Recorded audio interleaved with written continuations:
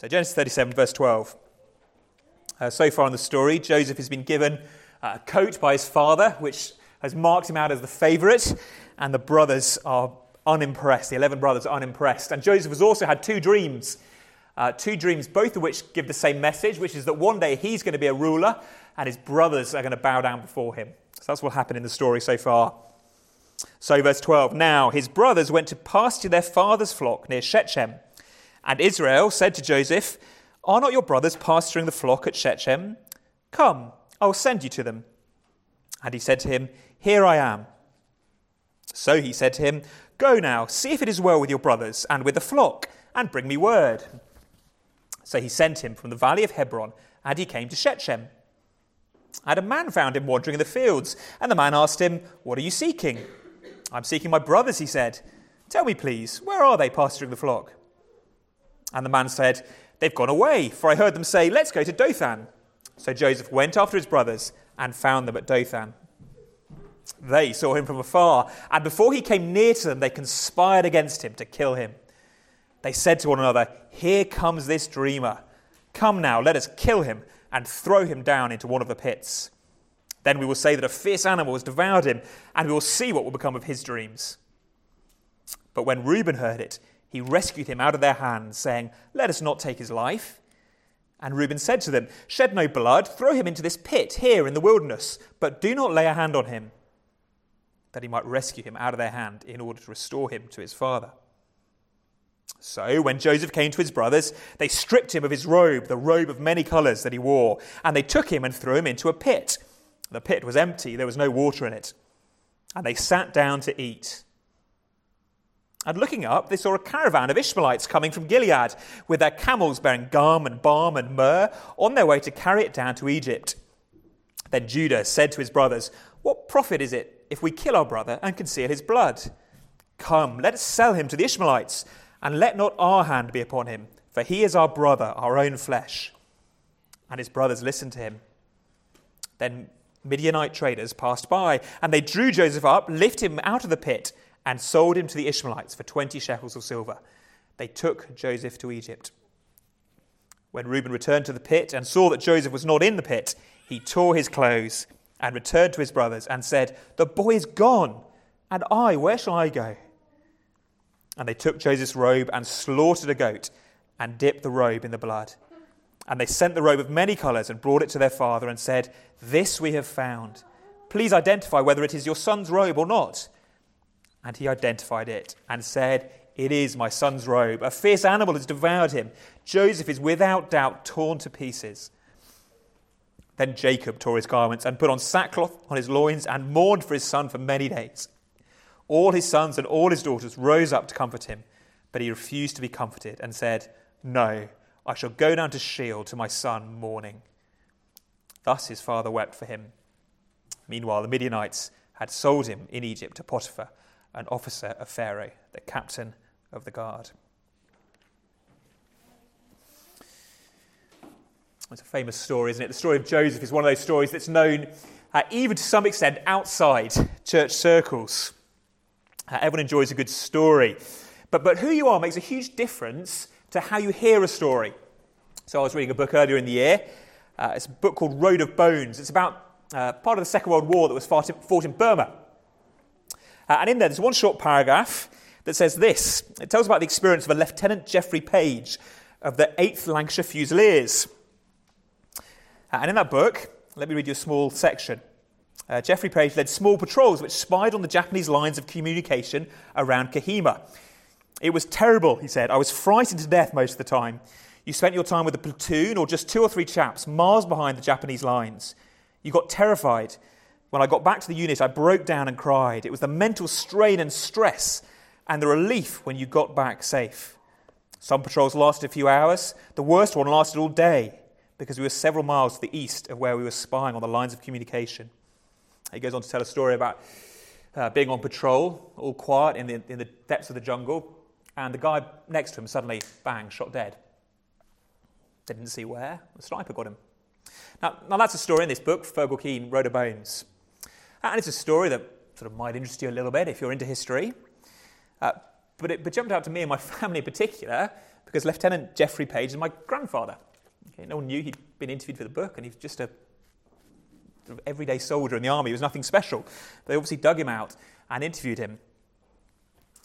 And so that story, for me, has particular resonance. If that bullet had been a foot to the left and hit my grandpa, well, I wouldn't be here today. Who we are affects dramatically how we hear stories. And sometimes it's easy to forget that the book of Genesis wasn't written first and foremost for us. I mean, it is written for us in that we were the ones who receive it down the centuries, but we're not the first people for whom it was written. The book of Genesis was written by Moses in the wilderness, just after the Israelites had escaped from Egypt. They'd got to Mount Sinai where they were given the Ten Commandments. And then Moses wrote, actually, the first 5 books of the Bible, sometime between Mount Sinai and, well, getting into the Promised Land. We know that because Jesus says that Moses wrote those books, and we know that Moses died before they got into the Promised Land, so he must have written it sometime between those 2 points. So the point is, the story we're reading this morning was first of all written for the Israelites. Who are the Israelites? The Israelites are the descendants of the 12 brothers we're reading about. The Israelites were God's people, but they were in these 12 clans. And each of the clans was named after one of the brothers and descended from one of these 12 brothers. So there's the kind of Reuben and Simeon and Levi and Gad and Naphtali and Dan and Asher, and on we go. So when they were hearing these stories, they'd be thinking, that's me, or rather that's grandpa or great-great-grandpa, or I don't know how many generations. Okay, this is us, this is our story. So in that sense, this narrative in Genesis 37 is like an origin story. Children, if you like kind of superhero stories, lots of superhero stories like Batman or Superman at some point tell you how they became a superhero. So Spider-Man was bitten, wasn't he, by a radioactive spider, and that made him kind of superpowered. And Batman, I think Batman saw his mum and dad get killed, and so got all kind of grumpy about it and decided to become a superhero. Well, this is the origin story of God's people. And so, therefore, it's an origin story for us. If you are someone who count yourself as part of the church, the same roots apply for us. And if you're not convinced yet about Christianity, I hope this morning's story will just give you a bit of a better flavour of what it means to actually be part of God's church, God's people. So let's dive in and look at, this morning, really 3 ingredients, if you like, in the creation of God's people. I'm going to start by looking at the brothers. And the brothers tell us that the church is built by grace. The church is built by grace. Let's make sure we're clear on the story. Joseph, at the start of the story, we're told 3 times he's going to be sent to this place, Shechem. 3 times the same place is renamed, Shechem, Shechem, Shechem. And again, it might not mean much to us because we've dived in at chapter 37. But if we've been reading all the way through, we know Shechem is a dangerous place to go. Shechem is the place where a few chapters earlier, Simeon and Levi, 2 of those brothers, have slaughtered a whole village, a whole tribe of people. So saying Joseph is being sent to Shechem has the same kind of resonances for them as if, I suppose nowadays, if someone was sent to the Somme.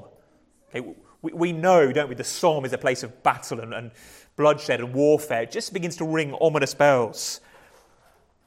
So off he goes to Shechem, Joseph, the brother, sent by Jacob, the dad, to find the other brothers who are out watching the sheep somewhere. Okay, they're fetching or looking after the sheep away from home. And coincidentally, he bumps into a man who happens to know they've moved on, gone to Dothan. We'll return to that later. And so he's sent, and eventually he spots them, or rather they spot him. Do you see verse 18? They see him from afar. Perhaps it's the multicoloured coat, like a red rag to the bull. And what do they decide? Well, verse 20, come now, let us kill him and throw him into one of the pits. It's the first time that sort of kill, murder word has come up in the Bible since Genesis chapter 4, where Cain murdered Abel. Okay, the elder brother married the younger brother. And here again, this special kind of murder word has come back up. And it's brothers murdering brothers again, or at least planning to.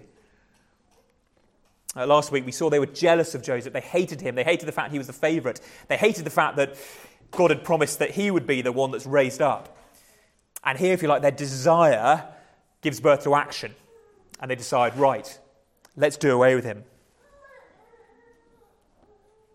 But thankfully, the eldest of the brothers, Reuben, comes in to save the day. Verse 21, Reuben hears it and says, look, calm down, everybody. We can't kill him. He's our brother.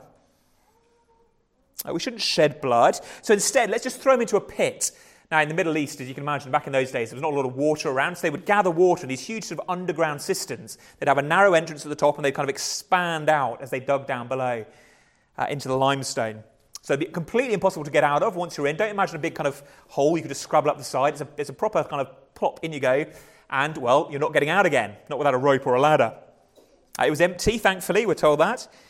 But still, once Joseph's in the pit, he's not coming out, at least without someone rescuing him. And actually, it turns out that's Reuben's plan. The narrator gives us a little kind of hint and says that Reuben was planning to come back later and rescue him, take him back to his father. But it seems that Reuben, we're not told this, but it seems Reuben then goes off the scene. Maybe he goes off to look after the sheep or fetch something, or who knows, because as they sit down to celebrate getting rid of their brother, chucking him in the pit, they see children. You see what they see? They see a caravan. Now, that doesn't mean, someone driving through the desert, pulling a kind of mobile home. A caravan is a bunch of traders, a bunch of travellers who are selling things, probably on camels, who are coming through the desert on the road. And they think, Judah thinks, brilliant, this is our opportunity. Okay, we want rid of him, but we know it's kind of bad to murder, so let's just sell him. We're not going to get any money if we just chuck him in the pit, so let's sell him. So they sell him to these Ishmaelites for 20 pieces of silver. Ishmael, if you remember earlier in the story, Ishmael was one of Abraham's sons. Abraham was the father of Jewish people. He had two sons, Isaac and Ishmael. And Ishmael himself had grown into be a great nation. In fact, Genesis tells us he had 12 sons too. So the Ishmaelites are a bit like the kind of anti-church. Okay, they're the opposite of the church. And so these brothers hand Joseph over to the Ishmaelites. But they've got to cover it up. So what do they do? Children, did you notice what they do to trick their dad when we had the reading? What do they do? Abs, what do they do? Exactly, brilliant. They deceive Jacob. They think, we've got to do something. We can't just pretend we never saw him. So they kill a goat. They take his robe that they've stripped off him. Time and again we're told they strip the robe off. They really don't like this robe. And they dip it in the blood of a goat. And then they act all innocent. See, they send it ahead to the father with a message. We found this coat. Does it look familiar to you? Of course, they know very well whose it is. And so does Jacob. He mourns, he weeps, and in fact, he says he'll never be comforted. When he says, I'll go down to Sheol, it means the grave. I'm going to go down to the grave. I'm never going to be happy again. I'll never end my mourning. There's a horrible irony there. Again, these stories in Genesis kind of weave together, right from chapter 1 all the way through to chapter 50. There's a horrible irony of Jacob being deceived by a dead goat and a coat, because that's exactly what he did to his dad. Okay, when he wanted to steal the inheritance of his older brother. He knew that his dad was failing in sight, that he couldn't really see anymore. So he knew that his dad, when he wanted to pass on the inheritance, would reach out and touch the son to check it was the right son. But Jacob knew that his older brother, Esau, was kind of hairy and tough, whereas Jacob was a bit kind of smooth-skinned and effeminate. And so what did he do? He killed a goat and put the skin on himself. And so when his dad reached out, he felt this kind of hairy skin and thought, that must be Esau. And so gave Jacob the blessing. Jacob tricked his dad out of a blessing, an inheritance. And here he is, tricked with the same two things, a goat and a coat. Now, what's going on? I mean, it's a sort of family melodrama story, isn't it? It would make great TV. But what's going on? Why are we told this story? What's it doing in the Bible? Well, remember, it's an origin story. For those first hearing it, these are your great-great-great-great-grandparents, the Israelites would hear. And as we go through the story, just think, they'd just been given the 10 Commandments at Mount Sinai. Just think how those 10 Commandments compare to the brothers. So what do we see then? First of all, we see them planning murder. Well, that's the 6th commandment broken. We see them dishonour their father, very obviously. Well, that's the 5th commandment broken. We see them bearing false witness, lying, and obviously covering up their sin. That's the 9th commandment broken. We've seen them already in chapter 37, full of jealousy and covetousness. That's the 10th commandment broken. In fact, there are even more. Deuteronomy tells us, Deuteronomy is one of those books that gives us lots of God's laws. Deuteronomy tells us, and the Israelites would have just heard this, at Mount Sinai. If a man is found stealing one of his brothers of the people of Israel, and if he treats him as a slave or sells him, then that thief shall die. So you shall purge the evil from your midst. If you sell someone into slavery, one of your brothers into slavery, you deserve to die. And actually it says you're a thief, you're stealing someone's life. So there goes the 7th commandment as well. 5th, 6th, 7th, 8th, 9th, 10th, all gone, all broken by the founding figures of the church. In fact, I rushed over that. The 7th, adultery, that we read this morning. In the story we've just read, actually, none of them do commit adultery. And it might be that the people of one tribe are thinking, well, we're the goodies. Joel, did you notice in the story, who seemed to be the goodie in the story? One brother wanted to rescue Joseph and not kill him. Did you get his name yet, Emma? Brilliant, Reuben. That's it, Reuben, as we read the story we read this morning, seems like the goodie. So you can imagine the Reubenites in the desert, looking at everyone else, the Simeonites, the Levites, thinking, oh, look at you scumbags. We were the goodies. But actually, what we read just a chapter earlier, Reuben was the one who'd slept with his father's wife, Bilhah. It was Reuben the one who broke the 7th commandment, adultery. He was no virtuous exception. All the brothers commit terrible sin. In fact, all those commandments that are anything to do with how we treat one another are all broken. 5 through 10. So as Israel listens at Sinai, it's going to be pretty gutting for them. They're thinking, this is my family. I don't know if you've ever seen that show on BBC, Who Do You Think You Are? I think that's what it's called. The family history show where you trace, celebrities trace who their ancestors are. And I assume they work pretty hard to find sort of nice stories and positive stories. Just occasionally it goes wrong. So Ainsley Harriott, who's the TV chef, discovered that his great-great-grandmother was a slave who was brought over to England, 200 years ago now. And he got very emotional about it. He's a descendant of slaves. And so they traced the family. They went over to the West Indies where she'd been trafficked from. And he discovered there that his great-great-great-grandfather was actually a white slave owner. And you can imagine just completely gutted. There was all the kind of empathy of feeling for his great-great-grandmother who'd been trafficked in slavery. And then he finds out that his great-great-great-grandfather was the one doing it. Another TV presenter, a girl called Emma Willis, found that one of her relatives was involved in kidnapping, torturing and stabbing a blacksmith. And her quote was, "That was exactly what I didn't want to find out." That's pretty specific, isn't it? Okay, you dig back into your family origins, and actually they're pretty grim, certainly for Israel. So why record the story? Why not kind of paper over it? Why not, if you're trying to tell the story of how God formed his people, why not make up a better story, a more positive story? Well, because the people of Israel are being taught, God's people are being taught, they became God's people, not because they were super holy, super good, super religious, but rather purely because God was good to them, kind to them, gracious to them. They have no reason to boast. Again, if you know the New Testament, you might hear some of the echoes already. Time and again in the New Testament, an apostle like Paul will write to God's people and remind them that the reason they are God's people, the reason they've been forgiven, the reason they're going to heaven, the reason that God is their father and they are the children, is because God has been gracious to them. Not because they were wonderfully pure or clever or worked out that God existed or were rewarded for their virtuous lives, but purely because God was gracious. It was a free gift. In fact, elsewhere in the New Testament, we're told that our own roots, all of us, our own roots go back to those who sinned greatly. The whole Bible story starts with Adam, the first human, rebelling against God. And Paul tells us that since then we've all just turned away from him. So none of us in our origins have a happy start.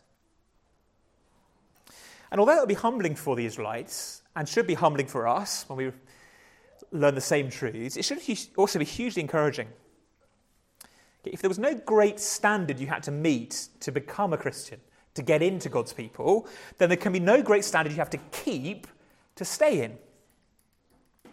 Sometimes we sing that hymn, Amazing Grace. Do you remember the line? It was grace that's brought me safe thus far, and grace will lead me home. The Christian life isn't one where you begin by being forgiven and God being kind to you, and then from then onwards you're kind of on your own. Now, the Christian life from day one through to the final day is one of grace. we contribute nothing to being adopted as his children. And so in that sense, we can do nothing to stuff it up. So St. Francis of Assisi, a good while ago now, one who was meant to be good with animals, founded this huge movement, and all sorts of preachers went out across Europe, and someone stopped him once and said, why you? Okay, why you? Why did God choose you to be the start of this great movement? And his answer was, because God could find no one more worthless. Okay, he understands it. God didn't choose him to change the face of Europe because he was great or talented or holy no, because God could find none more worthless. And I love this quote. I don't know if I can get this across, sort of reading it out. This was a danger of reading quotes. But I love this quote from a guy who was he's called John Cape-Farah. He was a minister and a theologian and a chef. Okay, weird combination of jobs, isn't it? Professional theologian and a chef. And he's reflecting on the time of what's called the Reformation, at the time of Martin Luther and John Calvin, those kind of people, where people in the church discovered that actually they'd forgotten that God was a God of grace. They'd begun to think that actually we earned our salvation, we earned our place in God's kingdom. And then in the Reformation, they rediscovered that the Bible taught exactly the opposite, that it's by grace alone. And Capon says this, the Reformation was a time when men went blind, staggering drunk, because they discovered in the dusty basement a whole cellar full of 1,500-year-old, 200-proof grace, bottle after bottle of pure distillate of Scripture, one sip of which would convince anyone that God saves us single-handedly. The word of the gospel, after all these centuries of trying to lift yourself up into heaven by worrying about the perfection of your bootstraps, suddenly turned out to be a flat announcement that the saved were home before they started. Grace has to be drunk straight. No water, no ice, certainly no ginger ale. Neither goodness nor badness, not the flowers that bloom in spring, could be allowed to enter in the case. There's nothing you did to make yourself a Christian. See what he's saying? It's like the best, finest whiskey. You drink it straight. That is how God treats you. So how do you feel about yourself as a Christian? Do you feel like you're a bad Christian? Or a failing Christian? A Christian who can't keep going? A Christian who thinks it's too hard? Perhaps some of you just moved to Leeds, you're starting in a new career or starting studying at university, and the pressure just seems too great. How will I be able to keep going?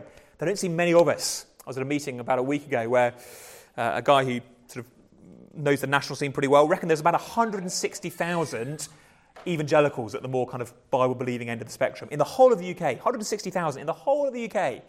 That is nothing, is it? Drop in the ocean now, complete minority. I'm sorry to tell you that. If you're a sort of Orthodox Christian nowadays, you're a massive minority. Massive minority. So how do you keep going?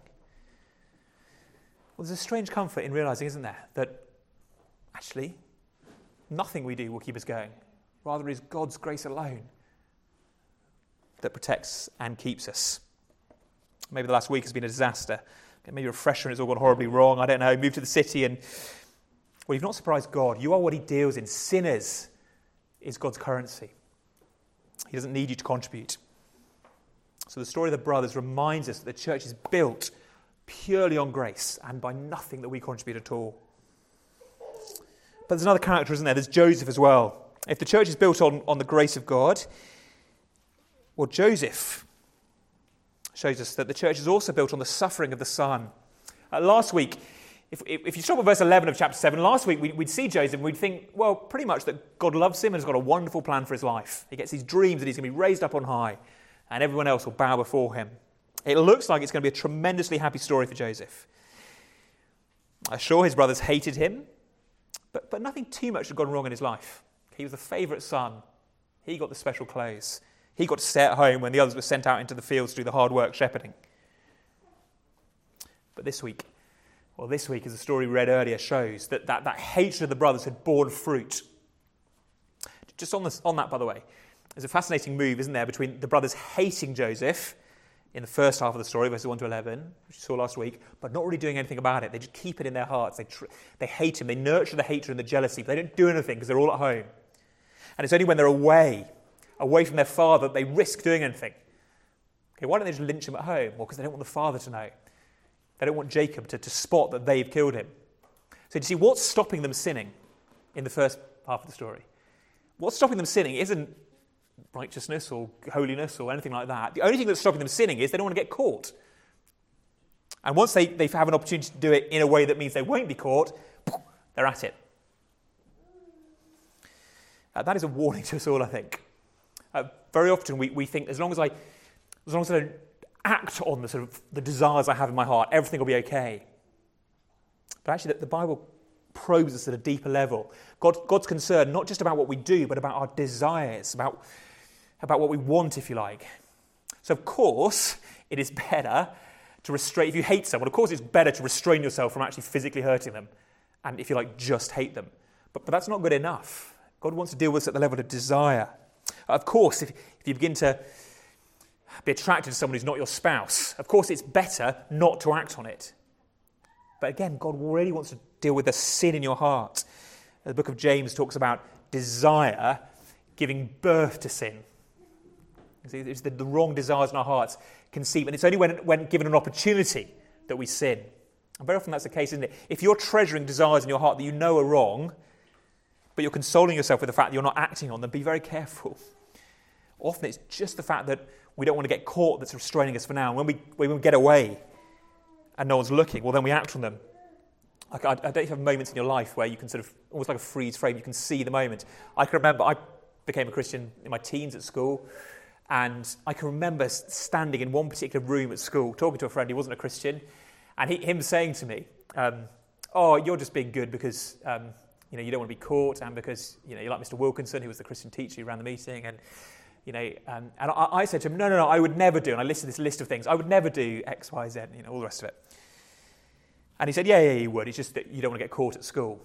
And we had this argument back and forth. I can remember where I was standing, clear as daylight. 6 months, that was my last year at school, 6 months later I left school, was working out in Norfolk, completely free, had a salary, could do what I want, and he was exactly right and I was exactly wrong. I completely walked away from the Lord, completely went off the rails, doing all sorts of things I shouldn't be doing, and suddenly the flashback came to how proud I was to start with. Just because I'd managed to restrain the desires didn't mean that I'd dealt with the sin. The brothers are a real warning to us there. As is Jacob, by the way, for those of you who've got children. Jacob is hugely naive about his kids, about his sons. He never accuses them, never seems to realise that it's them that's killed Jacob, or got rid of Joseph, sorry. We can be so naive about our children in particular. But anyway, Joseph. What is his path? He's promised that he's going to be glorified. He's going to be a great ruler. But what's the path? Well, this part of Genesis 37 reveals the path, and it's a path of great suffering. It's not a path where Joseph just goes straight to glory. He has a deep, dark walk to get through first. What happens to him in the story? Well, he's stripped of his robe. He's sold for silver. He's betrayed by his own brothers. He's handed over to Ishmael, that half-brother, that half sort of family relations, who in turn then hand him over to the Egyptians. He's sold to Egypt, hand him over to the Gentiles. He's cast into the pit before eventually being raised up. Right at the end of our story, pulled out and traded. Does that ring any bells? If I hadn't read the story of Joseph and just said, who in the Bible is betrayed by his brothers, stripped, sold for silver, handed over to the kind of half-caste, and then fully to the Gentiles? Whose death in the Bible is described as being cast into the pit?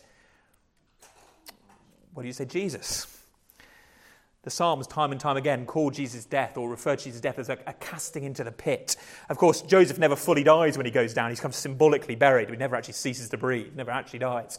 Jesus fully goes down to the pit and dies before being raised to life.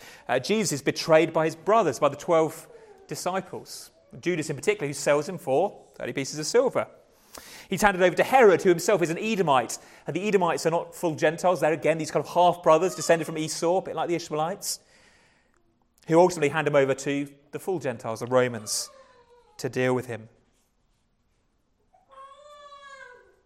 Verses 19 and 20 of our passage. Even what the brothers say to Joseph, here comes this dreamer, come, let's kill him, has echoes of one of Jesus' parables. Remember the parable of the vineyard, where the vineyard is God's kingdom, and the servants in the vineyard want to steal it from the Father. And so the Father sends servants who represent prophets, and they beat them up and get rid of them. And so the father says, right, I will send my son. They'll respect the son. And in Jesus' words, when the son turns up, what do the tenants who represent the Jewish leadership say? This is the heir. Come, let us kill him. Very reminiscent of the brothers and Joseph.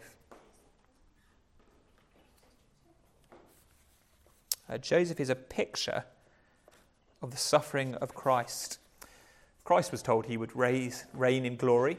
Okay, he knew that he would rise from the dead and be exalted to the right hand of the Father, but the path was one of suffering for him. Joseph is a picture of Christ.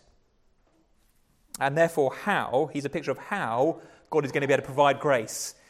Sometimes we think of grace as just God sort of looking at us and saying, do you know what, you've done terrible things, but hey, I'm nice, I'll let you off. God can't do that. Do you know that? He can't. He must punish sin. He can't just click his fingers and say, let's forget about it, let's tidy it away, I'm God, I can do what I want. Even God can't do anything he wants.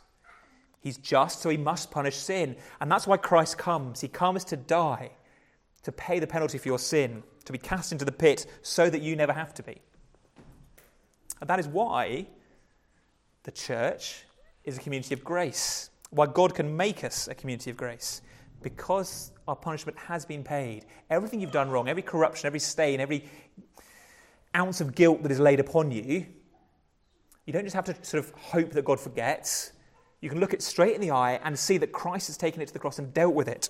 Nothing you've done is too bad for Christ.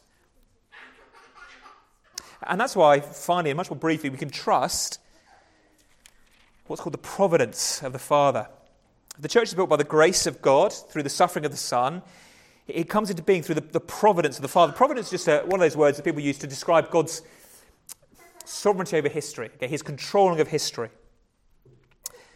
And God is the last character at work in Genesis 37. He's never named. I mentioned this last week. You'll not see the word God all the way through Genesis 37. Okay, there's nothing about the Father, the Son, the Holy Spirit, or God, or Yahweh, or the Lord, nothing. But he's at work. He's the one who sends the random man. So when Joseph's walking around in the field, he just happens to bump into the guy who just happens to see where the brothers have gone. He's the one who sends the Ishmaelites along, so they just happen to be passing at just the right moment and going in the right direction to Egypt to buy a slave and sell him.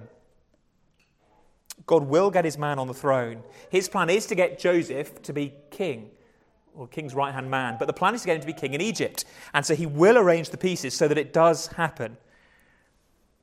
Despite the sin. Okay, the brothers want to hijack God's plan.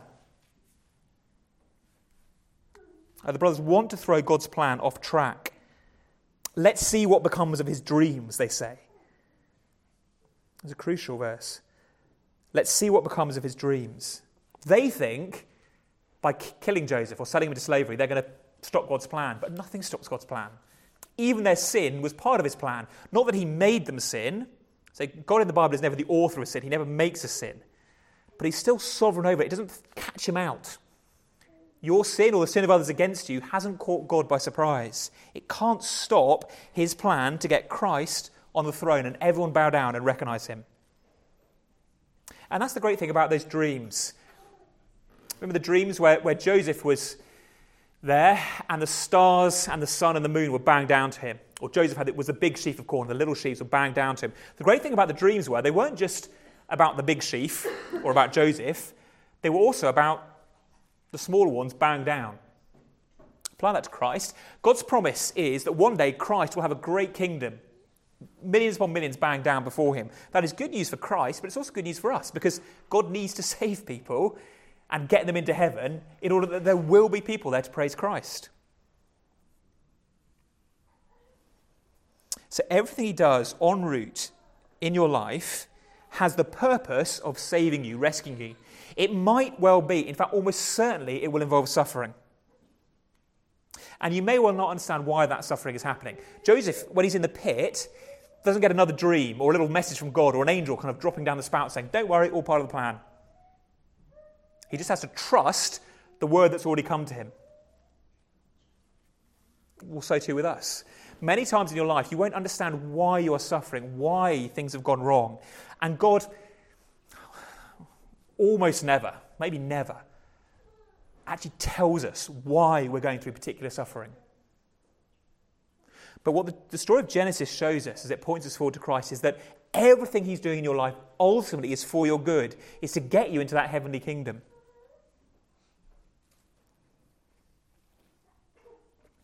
Whatever the circumstances, whether you've been betrayed by people like Joseph, whether circumstances have just crushed over you and you can't see a way out, you have had the promise.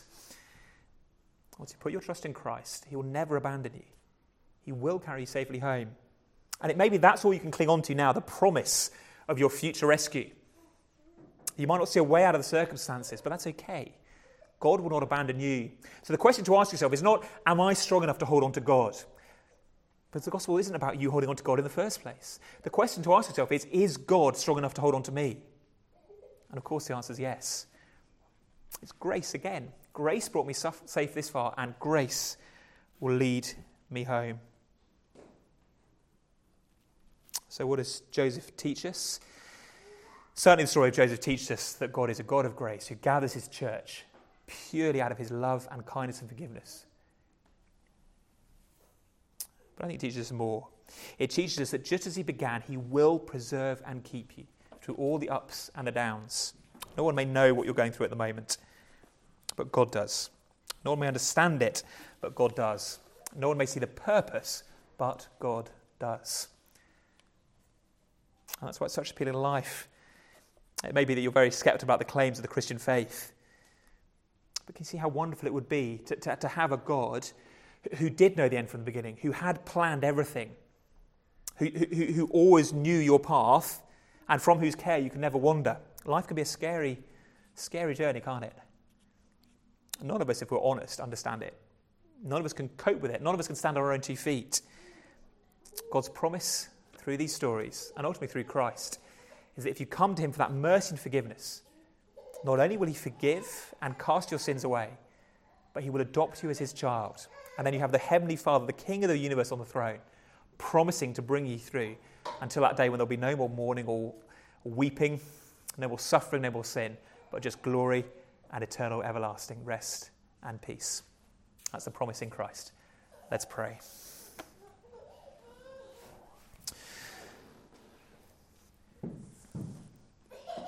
Our Father God, we don't pretend to understand your plans for the universe, still less your plans for our lives. Our Father, we don't pretend to be able to explain everything that's going on in the world around us. And nor do we pretend that we're strong enough on our own to walk through life, head held high, unscathed. And so we praise you that you have sent Christ, that we have a God, a Saviour, who knows what it is to suffer, who has been into the depths of the pit, and therefore is able to sympathise with us in our weakness and our struggles. And we praise you that just as you raised him up from the dead, just as you raised him up ultimately to sit at your right hand in heaven, so too you've promised that his people will be with him, that he will be a king to a people, a husband to a bride, a shepherd to many sheep. So, Father, lift our eyes to him, we pray. And with your Spirit, give us faith to hold to that cast iron promise that those he has gathered, he will never abandon. This we ask in his name. Amen.